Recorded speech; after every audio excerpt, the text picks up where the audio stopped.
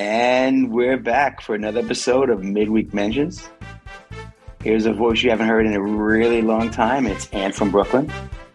Unfortunately, I was dealing with some medical stuff that hopefully has cleared its way out. And I'll be back to being more regular on this podcast and in life in general. But I digress. So this evening, we're joined by the lovely and newly Florida resident, Allie. How are you, Allie? It's hot. Yes, that tends to happen in Florida in August. And then we have Schweitz up in Canada. How are you? Bonjour. Bonjour. It's also hot. Seems to be a theme. Who would have guessed? And of course, our regular and always lovely Mayor Matt. How are you, Mayor?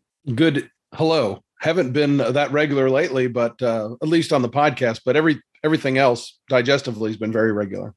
Thankful for that. That's awesome. That's awesome. So it's been a while, and we're back. And like I said, hopefully you've all had a lovely summer, and you've missed us. And hopefully you'll be enjoying us on a more regular basis. But we're going to get going with some stuff. It's been today is Wednesday when we're recording, and it's been an interesting week of shows. We've got so much to talk about, and we're going to start off by going out to Mayor for one of his topics. Wow. Well, I'll tell you, we'll start with the return of Smelly and a couple of things from Wednesday's show. And I saw everybody's ears kind of perk up. But I've got to tell you, during the Lane Kiffin interview today, she broke into the Jimbo Fisher, dusted off the Jimbo Fisher impersonation. And I just love it. It's one of the things that she does that I really enjoy. And she was able to mix it in while she had another coach on, and I thought that was fantastic.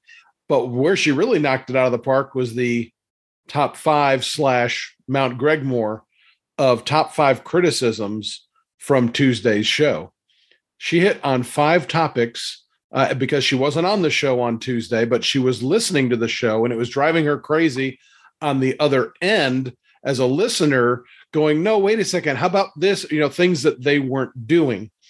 And again, she had 5 very valid points. Mike even chimed in that when he's not on the show, it drives him crazy listening back to the show because he does pretty much the same thing, some with the technical side, but also things that, that should be said or could have been said that weren't said, kind of coaching at home. And to me, that was very refreshing because I think sometimes I might get a little sensitive to criticism, but that's exactly the way I think every fan of that show experiences the show every day, by talking back to it and being interactive and going, no, I want you to say this line or say this person. I just found that enjoyable. I don't know if you had any comments or quips about the what was missed on the show. Yeah, I would agree with you there, Mayor. And I'm someone who has not always been Smetty's biggest fan. I'm not going to hide that fact, but I will say I do sort of enjoy when she comes back and she sort of has things to say and sort of, has these criticism or these points that she wants to bring up.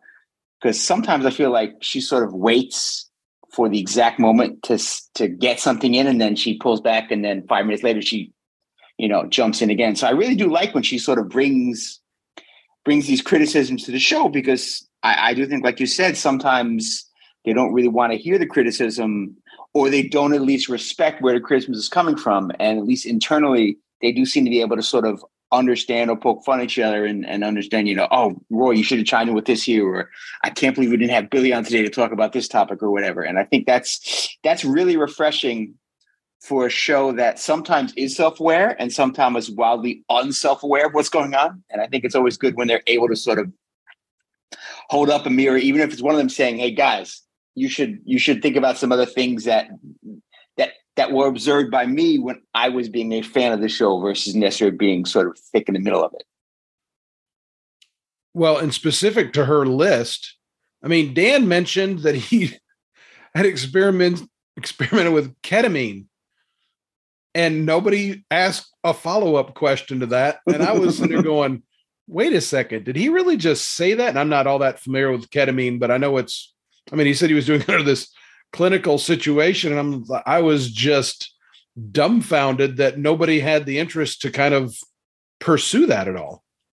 I also feel like sometimes people are sort of afraid to go back at Dan and sort of want to sort of let what he says sit a little bit. I mean, Stu is all about sort of that, but sometimes I feel like other times, other than Billy's chaosness that we all sort of love, sometimes I feel like they sort of let Dan throw stuff out there, and it's like, wait a second, how are you not checking him on that?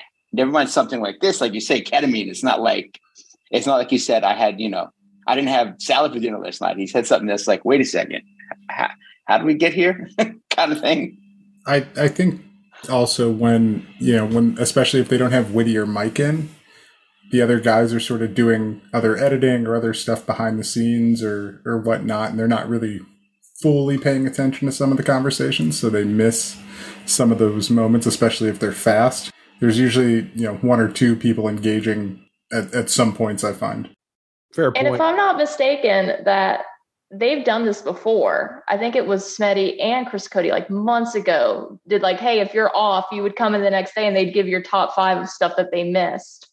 And then it just stopped going. I thought it was a great bit, but they just stopped doing it. Just like with Whitty's, he was supposed to learn something new every day since January 1st. And we're on like day, 190 something. And we haven't gotten that update since they mentioned it on Mystery Crate probably a couple months ago. But yeah, I appreciated the Liz salute to Olivia Newton-John.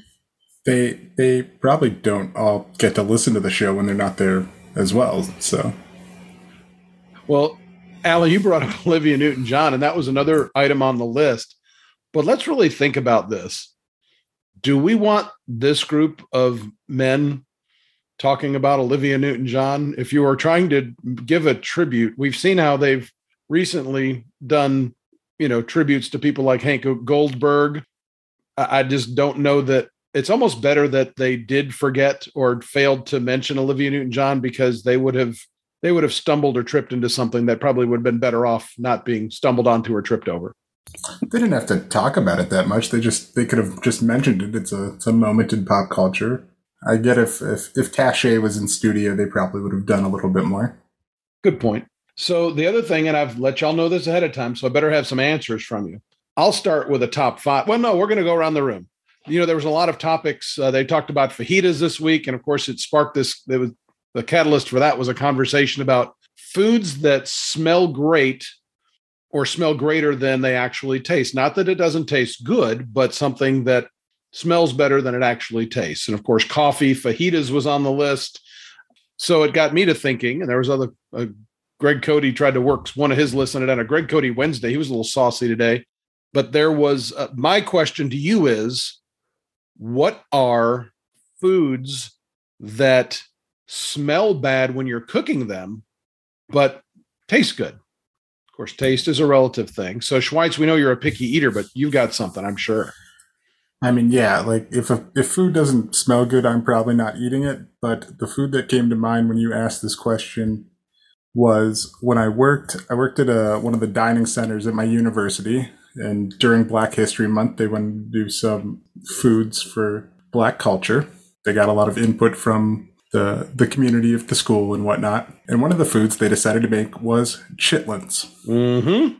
It was the worst smelling thing I've ever smelled because of how that is prepared. It is, I believe it is intestine that's boiled for a prolonged period of time. So the kitchen that I was working in had a giant vat of boiled intestines in it that they had to boil for, I think, 24 hours to 2 days. Usually I can deal with bad smells, and I could not deal with that. It made the entire place stink. So I just assume that those must taste good if you're going to be willing to put up with that smell. I wouldn't know, because there's no way in the world it is. It's pig intestines, and they have to boil it for that period of time to make sure all the things that are sitting in said intestines get cleaned out of there and washed away, and everything gets kind of sterilized in the process. But I was the one that cleaned up when they were done. Yummy. So I've got 2 to put on that list. The first is kimchi, which people may or may not have partaken. It's, it's largely in Korean foods. And it just has this pungent, it's basically a cabbage, but it just, when you cook it, it has such a strong and pungent scent. And I have a friend who who, growing up, if he would make it every so often, or his parents would make it or whatever. And I just remember, like, especially the first couple times I have it, I'm like, man, I'm at my friend's house. I can't really be offensive and not necessarily try, what they're eating. And the smell is just awful, or at least it was for me. Again, different strokes for different folks, but it did taste delicious. And I really do love kimchi. I just try not to be around it when it's being cooked, if that makes any sense. So that's one for me. And then another one is a little more homemade. My grandmother used to make a stew, and I don't know all that it had in it, but it had like beef shank was like the main protein in it, and a whole bunch of vegetables. And that would just smell up the house in the most awful way. I would have to go outside. I could not be in the kitchen. It was just awful. But when I ate it, it certainly tasted very good. It still had a little bit of an odor to it when you would eat it, or, when it was being served out. It still had a little bit of the odorous left in it, or maybe it was just that it was so strong when it was being cooked. The kitchen still smelled of it. But certainly for me, those are two very distinct. I remember, both more when I was growing up than necessarily anything recently, but two very, very pungent meals, or because I had them both multiple times, where the smells were just overpowering, and yet at the end it tasted very good. That's what I got. What about you, Al? You got anything? Yeah, so I have ground beef before you put any seasoning on it. So just when you're browning it, before you drain it, I think that's one of the worst smells ever. And then when you're trying to make your own cheese for macaroni and cheese, because it comes so close to like burning your pan, just that right before it gets to that level of heat, before it burns, it just, when you're making cheese, smells disgusting, but cheese is delicious. I would also add mushrooms. Mushrooms smell awful when you try to saute them. That's good. When you eat them, they're pretty good. Yeah, mushrooms is a good one. Burnt chocolate is also a pretty awful smell if you ever you're using that in a recipe and burn it. Well, y'all gave me an item to add, actually a couple items and a couple stories that I'll try to get through quick before I give you my top five. I'll start with the outside looking in. Allie, you mentioned ground beef. I'm going to go with ground turkey. We don't do a lot of ground beef, try to stay away from the red meat as much as possible, unless I'm eating steak. But ground turkey is vile while it's being cooked, but it's much better once you've got it cooked. My mom, Aunt, you'll appreciate this, during the Lenten season, in a way of mixing it up, she used to make something that she was very proud of, which was a tuna noodle casserole. Ooh. And the reactions from everybody, yes, it's exactly what it would be. Tuna, like a broad noodle. There is cheese in it. She'd mix in like peas, and of course tuna, because you couldn't eat meat on Fridays during Lent. And instead of just having fried fish, she would break out the tuna noodle casserole. I'm sure it was a very inexpensive dish to make. I'm sorry, I think I've got Aunt gagging over there. But the actual thought of it makes me a little bit nauseous. It was not a favorite. I brought that up to my mom about a month ago, and she says, "Oh, I love that. I'd love to make." I was like, "Ooh. Please don't. The other one, I was doing some I was doing public address announcing for a baseball team down here at Kennesaw College, Kennesaw State University, actually. And they had an event where they were hoping that all these students would show up and participate in kind of a Mardi Gras kind of celebration. And it was obviously it's the middle of the summer, and student participation wasn't nearly what they had expected. So they had a bunch of leftover food. And so we would get food occasionally on the weekends, during ball games. They would bring it up to us. Well, this particular day, on a hot summer day in Georgia, they thought it was a good idea to bring us a big pan of crawfish. Now, I don't know if y'all eat crawfish. I'm not a fan. It's too much work for what you get out of it. It's one of those foods, you either love it or you hate it. I'm not a fan. But I can tell you that sitting around with trying to call a baseball game or try to do your job with a plate of just stinking crawfish sitting there the whole day was not enjoyable. But without further ado, I bring you my top 5 list of foods that smell bad while you're cooking them and taste much better once they're cooked. Number 5 is fish. Any type of fish that's very aromatic is going to be problematic. But again, I'm a fish fan. Matter of fact, had some salmon tonight, but I do a lot of cooking on the grill, so it doesn't really bother me inside much. Number 4 I have is asparagus. Asparagus, I'm a fan of asparagus. I like it, but when it's cooking, it can be rather vile. Number 3, Brussels sprouts. Brussels sprouts, Brussels sprouts are kind of divisive. Some people like them, some people don't. But if you do them right, char them, and then put them in the oven, they're pretty fantastic, but they are not fun at all. Number 2, of course, is Christmas. And the number 1 bad smelling food that tastes much better, I had some tonight, steamed it. It's been a long time since I've done it. Now I realize why, is broccoli.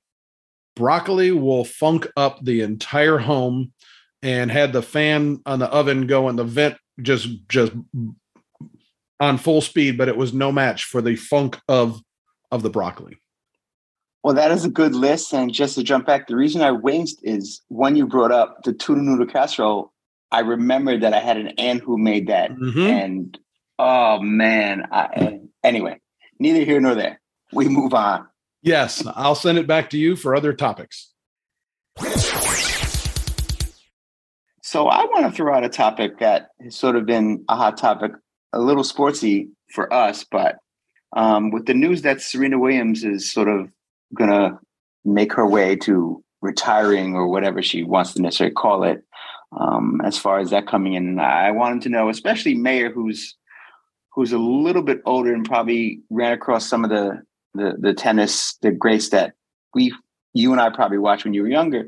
Where do you think Serena sits as far as the tennis greats go, or even just athletes in general, and where you sort of see her and the dominance that she's sort of seen the last 15, 20 years even? I mean, the last 40 years or so of 50 years of watching sports, it's been a joy to watch, Pete Rose, the home run, the hit king, to Michael Jordan, and experience every bit of that as part of my youth, to see the emergence of LeBron and Kobe and great basketball players, to be around to watch Jack Nicklaus win a Masters at 46, and then to see the entirety of Tiger Woods. There have been so many phenomenal athletes. I mean, that's just scratching the surface of it. I would tell you the greatest athlete in my lifetime is Serena Williams. And I don't even think it's close. And I'm not even that big of a tennis fan, but when you look at what she has accomplished, the way that she has held herself, I think 500 and something straight weeks of being number one, over 5 years of being the number 1 ranked tennis player. I mean, if you go on beyond that with what she and her sister, I'm sure, faced as they broke into a world that is primarily white, but subtract all that. A woman who has charted her own course, entrepreneur, smart as anything can be, and has always done everything with grace. Hands down, the greatest athlete I've seen in my lifetime is Serena Williams. Allie, what do you think? I agree with Mayor in the fact that she's just had such a stranglehold in her sport for such a long time that nobody really even comes close to matching that within women's tennis. And with any other sport, like even with the men, with Djokovic, Nadal, Federer, throw in, Pete Sampras or whoever it was good back in the day, Andre Agassi, nobody even comes close to her, just with how dominant she was. And just like what Mayor said, all her off the court stuff that she's been involved with, all the health issues she's had, postpartum depression, the complications she had from delivering her child. She won a major while she was 2 months pregnant. Like, that's insane to even think about. And she crushed it. She didn't just barely win. She absolutely crushed the competition. So yeah, Serena, hands down, nobody comes close. I mean, considering the difficulty of that sport, and that it's generally just you, and just how hard it is, and you don't get coached while you play and all that stuff.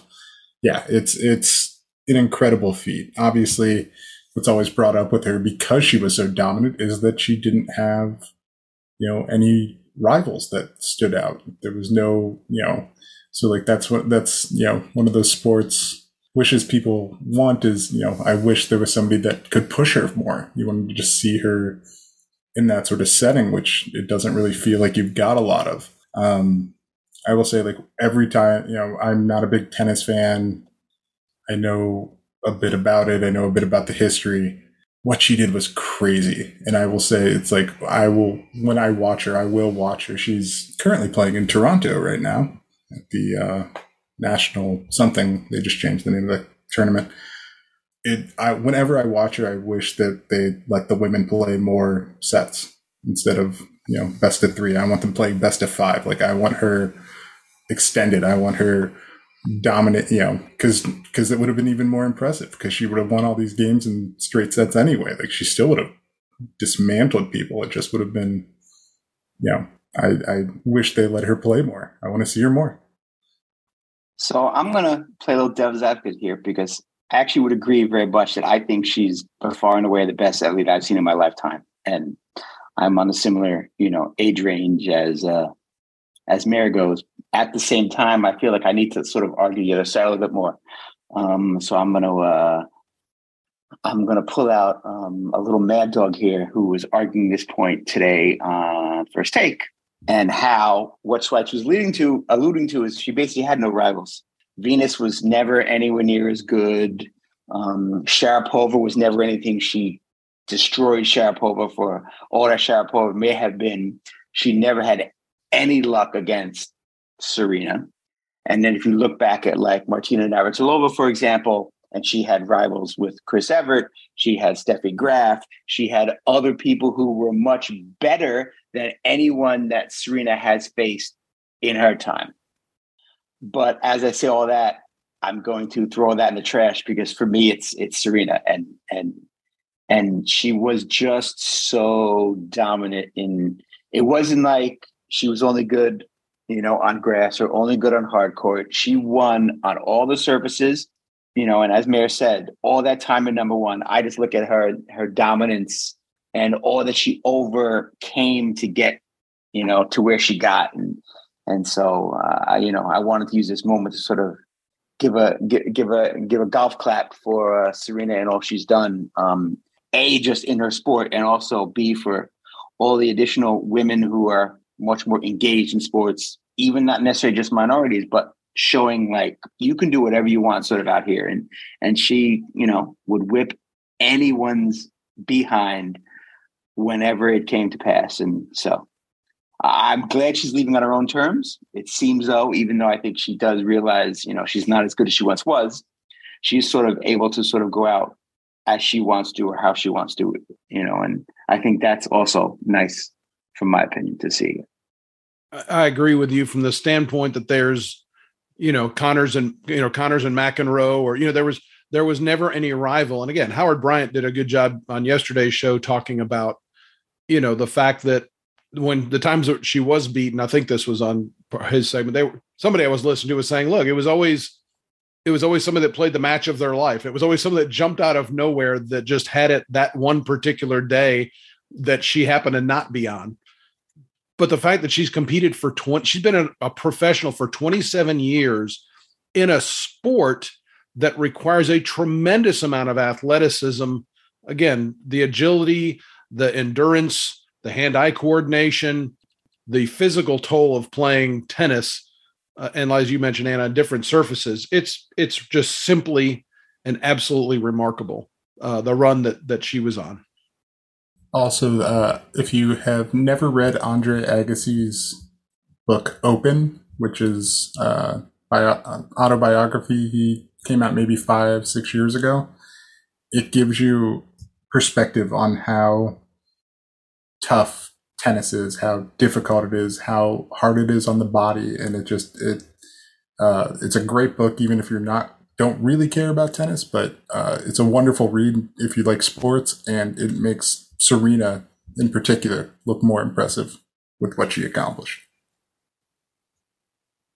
We look around and we all see our favorite athletes or who we like the best. And then there's athletes that just sort of rise above with how they act, what they do, composure, all the stuff that they deal with. And cheers to you, Serena.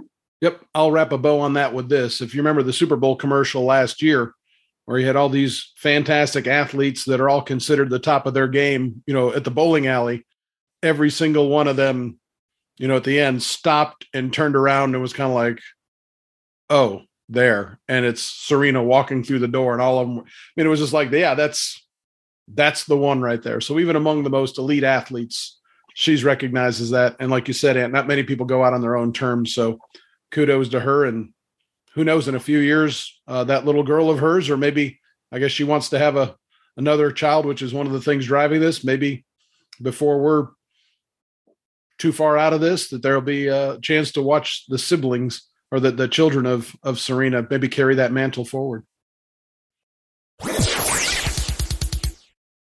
I'm going to toss it over to Swipe. He's got a topic he wants to hit with us. Yeah, so I wanted to talk about Stu Gatz and his trip to Canton, Ohio for Tony Baselli in the Hall of Fame. I think our listeners may remember that I grew up in Canton, Ohio, so I'm very familiar with the Hall of Fame and how this week's events play out and the proceedings. I was laughing my ass off last week when Stu Gatz said he was going to fly to Detroit and then drive to Canton, which is about a 3.5-hour drive, not the 90 minutes he thought it was. I'm sure you can get direct flights, but I was just really enjoying the fact that Stu Gatz actually went. I don't think a lot of us actually thought he would end up going. I wish Billy went too, but just Stu Gatz. And, he was showing pictures from the parade. I knew exactly which block he was on. I could tell by the building in the background. My family used to sit about 300 feet or so from there. When we would watch the parade, we always had the same spot. He was never going to get in the car with them. Those cars are local. They're either from a local sports car dealership or they're like local hot rod and car groups that volunteer their car, but the driver is always the owner of the car. So Stu Gatz was never going to be allowed to drive any of those cars. But I was just having a lot of fun with all the Hall of Fame people coming to town, all the Hall of Famers, all the bigwigs. Canton's sort of awful. It's an awful time to be there if you live there because it's just the population quadruples. It's where a lot of these businesses make all of their money for the year, sort of like how Cooperstown. It's a bigger city than Cooperstown, but everything's packed. We avoid most areas when we're there. When we're home, we just know don't come that weekend. But it just made me very happy that Stu Gatz got to enjoy my hometown, even if he thinks it's weird. Well, I'm going to chime in and back up some of what Schweitz has to say. I have family that lives very close to back in Canton.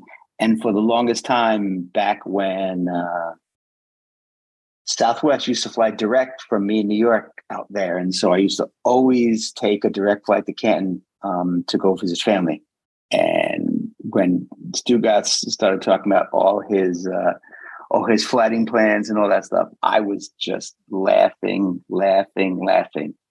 A, because I knew it was all baloney, as Spice just sort of said, but also B, because he was thinking he was going to be able to, if there was any direct flights, they were sold out months ago for the Hall of Fame. That's what I said, the Hall of Fame is a huge deal out there. And so as someone who did not think for a second he was going to make it, I was very happy to see him go.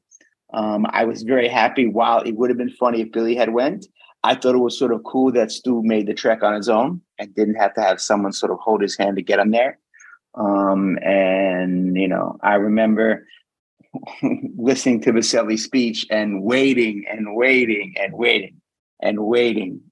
then still waiting. Like, no, he's not mentioning Stu. And so I just thought it was a good sort of bow on the end of it for me.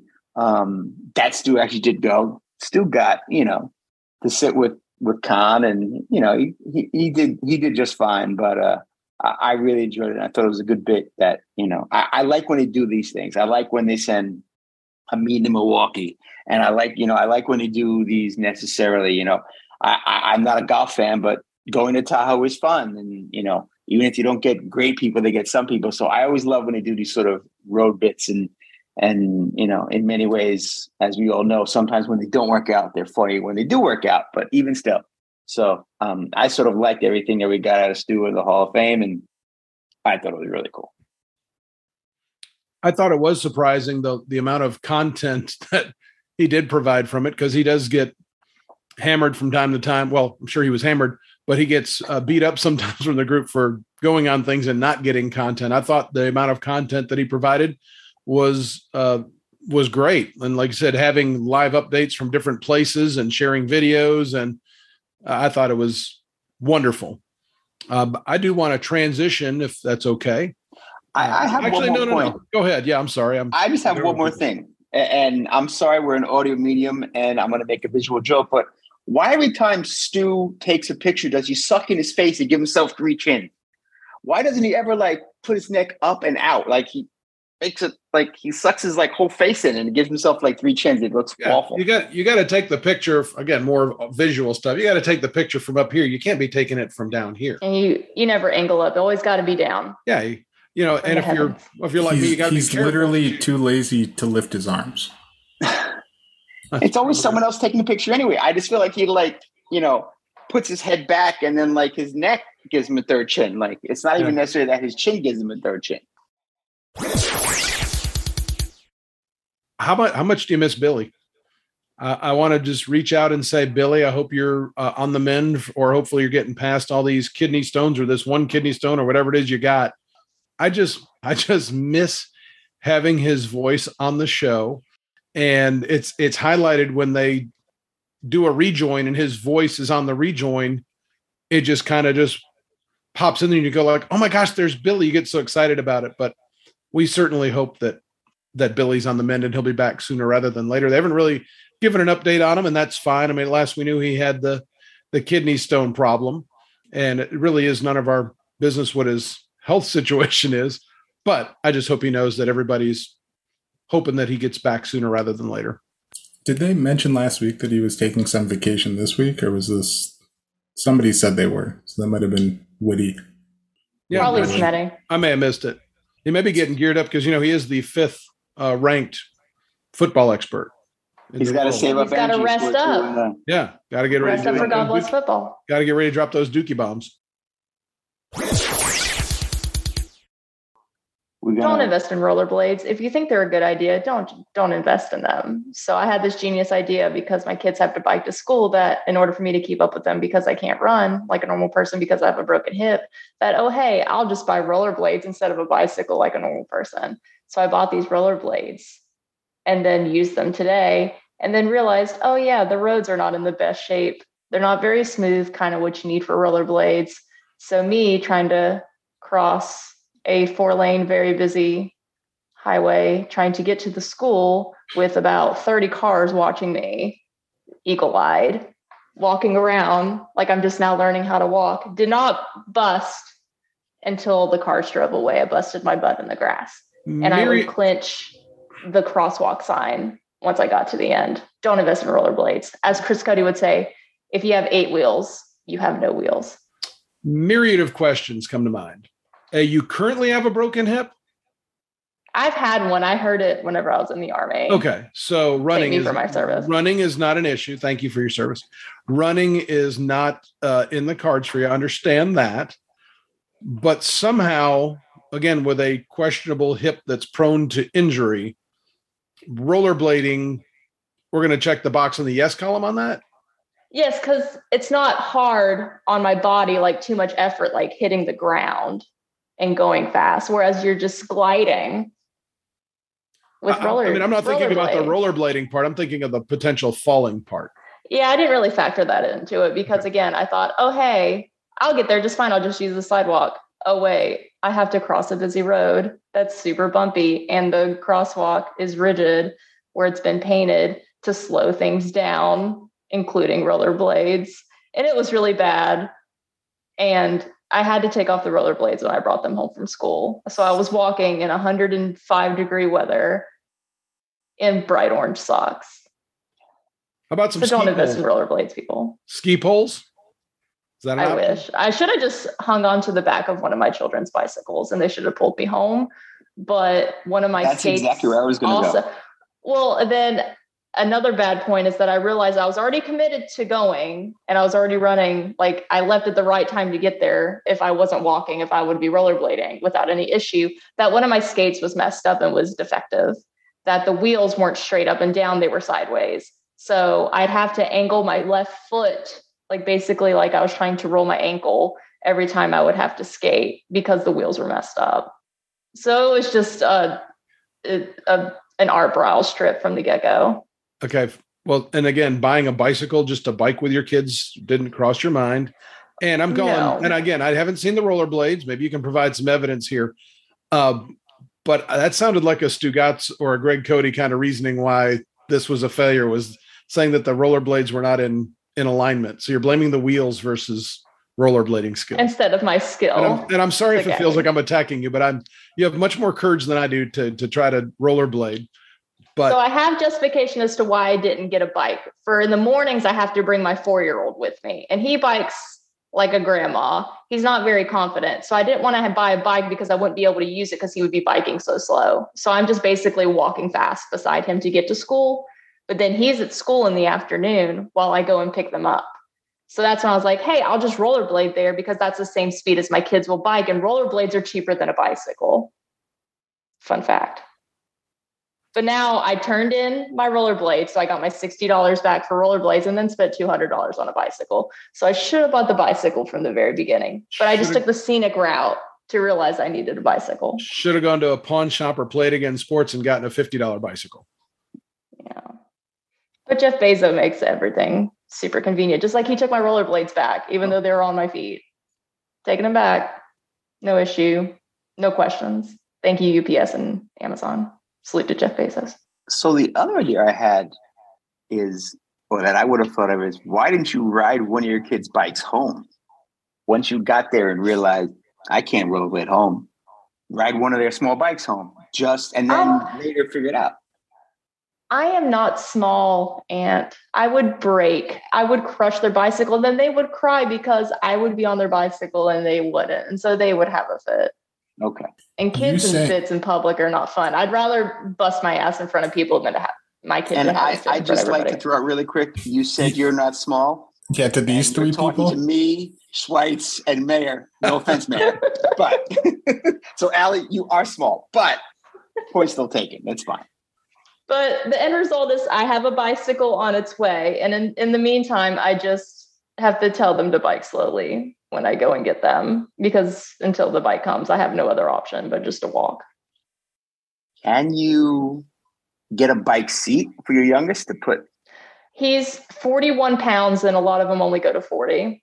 Yeah, no. As the max limit. And then I looked into getting one of those bike trailers, but those are really expensive. Those are really expensive. Because I'd have to get a 2-seater one because the 1-seaters are just 40 pounds max. And I'm like, oh my God, you're just like right there. Lesson learned. Rollerblades. Not great on a road. Could be worse.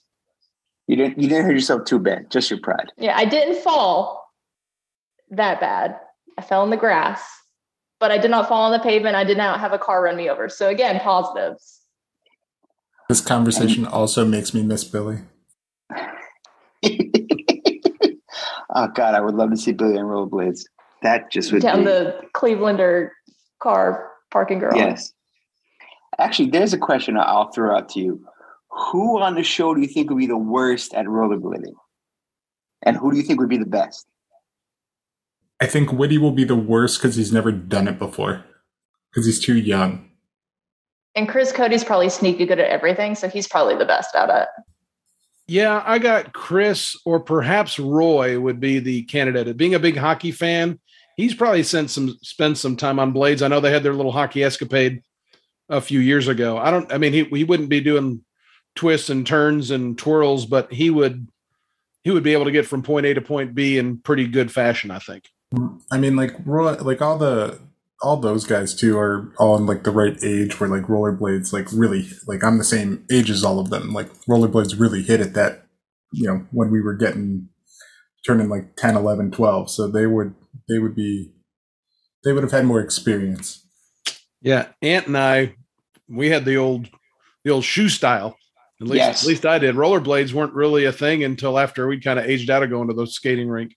I used to ice hockey. I used to skate on ice, when we lived in New York and I was a young kid. And of course you weren't afraid of falling and was pretty darn good at it, but not anymore. It's not like a bicycle. If you don't do it, it leaves you. And there is no way I would get on rollerblades. Again, maybe some of it's an age thing, but something that doesn't have brakes is just kind of a concern for me. Yeah, and only one skate has the brake, and it's just not that good of a brake to begin with. So you're just kind of hoping that you're just flat and not going uphill or downhill, because how you're stopping is you're falling. My preschool used to go to like a roller skating rink twice a week. So like when I was 3, and they just had the regular old roller skates. So like that's what I learned on. I don't really like rollerblades. My feet are too bad that I can't really do hockey. I can't do ice skates. It's too much pressure on my ankles. But I grew up with it. My partner at the roller rink during preschool was Brian Hartline, now wide receiver coach for Ohio State, former Miami Dolphin, Cleveland Brown. Pick up that name, Schweitz. Nope, it's the only name I got. He doesn't know who I am. But so you got to go on field trips to the ice skating rink or regular skating rink. Where kids are going on field trips. My 5th grader gets to go to Universal to Hogwarts this year. Wow, ain't that some shit? Oh, 5th grade. Like I'm talking my preschool. We had a twice a week standing reservation at an empty roller rink. That's cool. They probably loved it. Like no one's coming to the roller rink at 10 a.m. or noon or whatever it was. They probably it was probably perfect for them. And then you'd go home and say, "Mom, I want to go." I mean, well, you're 3. How much are you talking? But theoretically, you're going home and say, "Mom, I want to go to the roller rink because I had fun." Anytime like somebody spills Pepsi on like carpet, I just get flashbacks, like, because that's what that smell is. Like it doesn't. It's Pepsi specifically. It's carpet specifically. But like, flashbacks to preschool right here. And on that note, we're gonna wrap ourselves up right now. Thank you very much for joining us this week. And as I said at the beginning, hopefully this will be a beginning of a new regular for us. I'd like to thank Mayor Matt, Allie, and Schweitz, and we'll go a quick round the horn. Mayor, where can we find you on social media? You can find me at Santini Matt on Twitter. I don't even know what it is on Instagram, but I'm easy to find. All right. Allie, how about you? Not busting my ass in the middle of the road in the greater downtown Tampa area. Okay. Schweitz? You can find me at Go Wish Will, a.k.a. Waffle House, a.k.a. Christy Yamaguchi Main, a happy birthday, because today, on the day we are recording this, it is his birthday. So go flood his mentions and annoy him. Sounds like a great idea. And I'm at Stano in Brooklyn, STAIANO. Thanks for joining us. Check out our other podcasts. Again, we have Post Game, we have Laughter the Club, and we have Cinema. And hope you guys are having a great summer. And for all your shopping needs, make sure you head over to shop.lauerafterhours.com. Cincinnati Lou makes some great merchandise. So have a great week and talk to you soon. Welcome back, Ant. Thank you. It's good to be back. Thanks for listening to this episode of Lauer After Hours. You can always reach us on Twitter at Lauer After Hours or Instagram at Lauer After Hours. We're available wherever you get podcasts, so don't forget to download, subscribe, review, and rate 5 stars.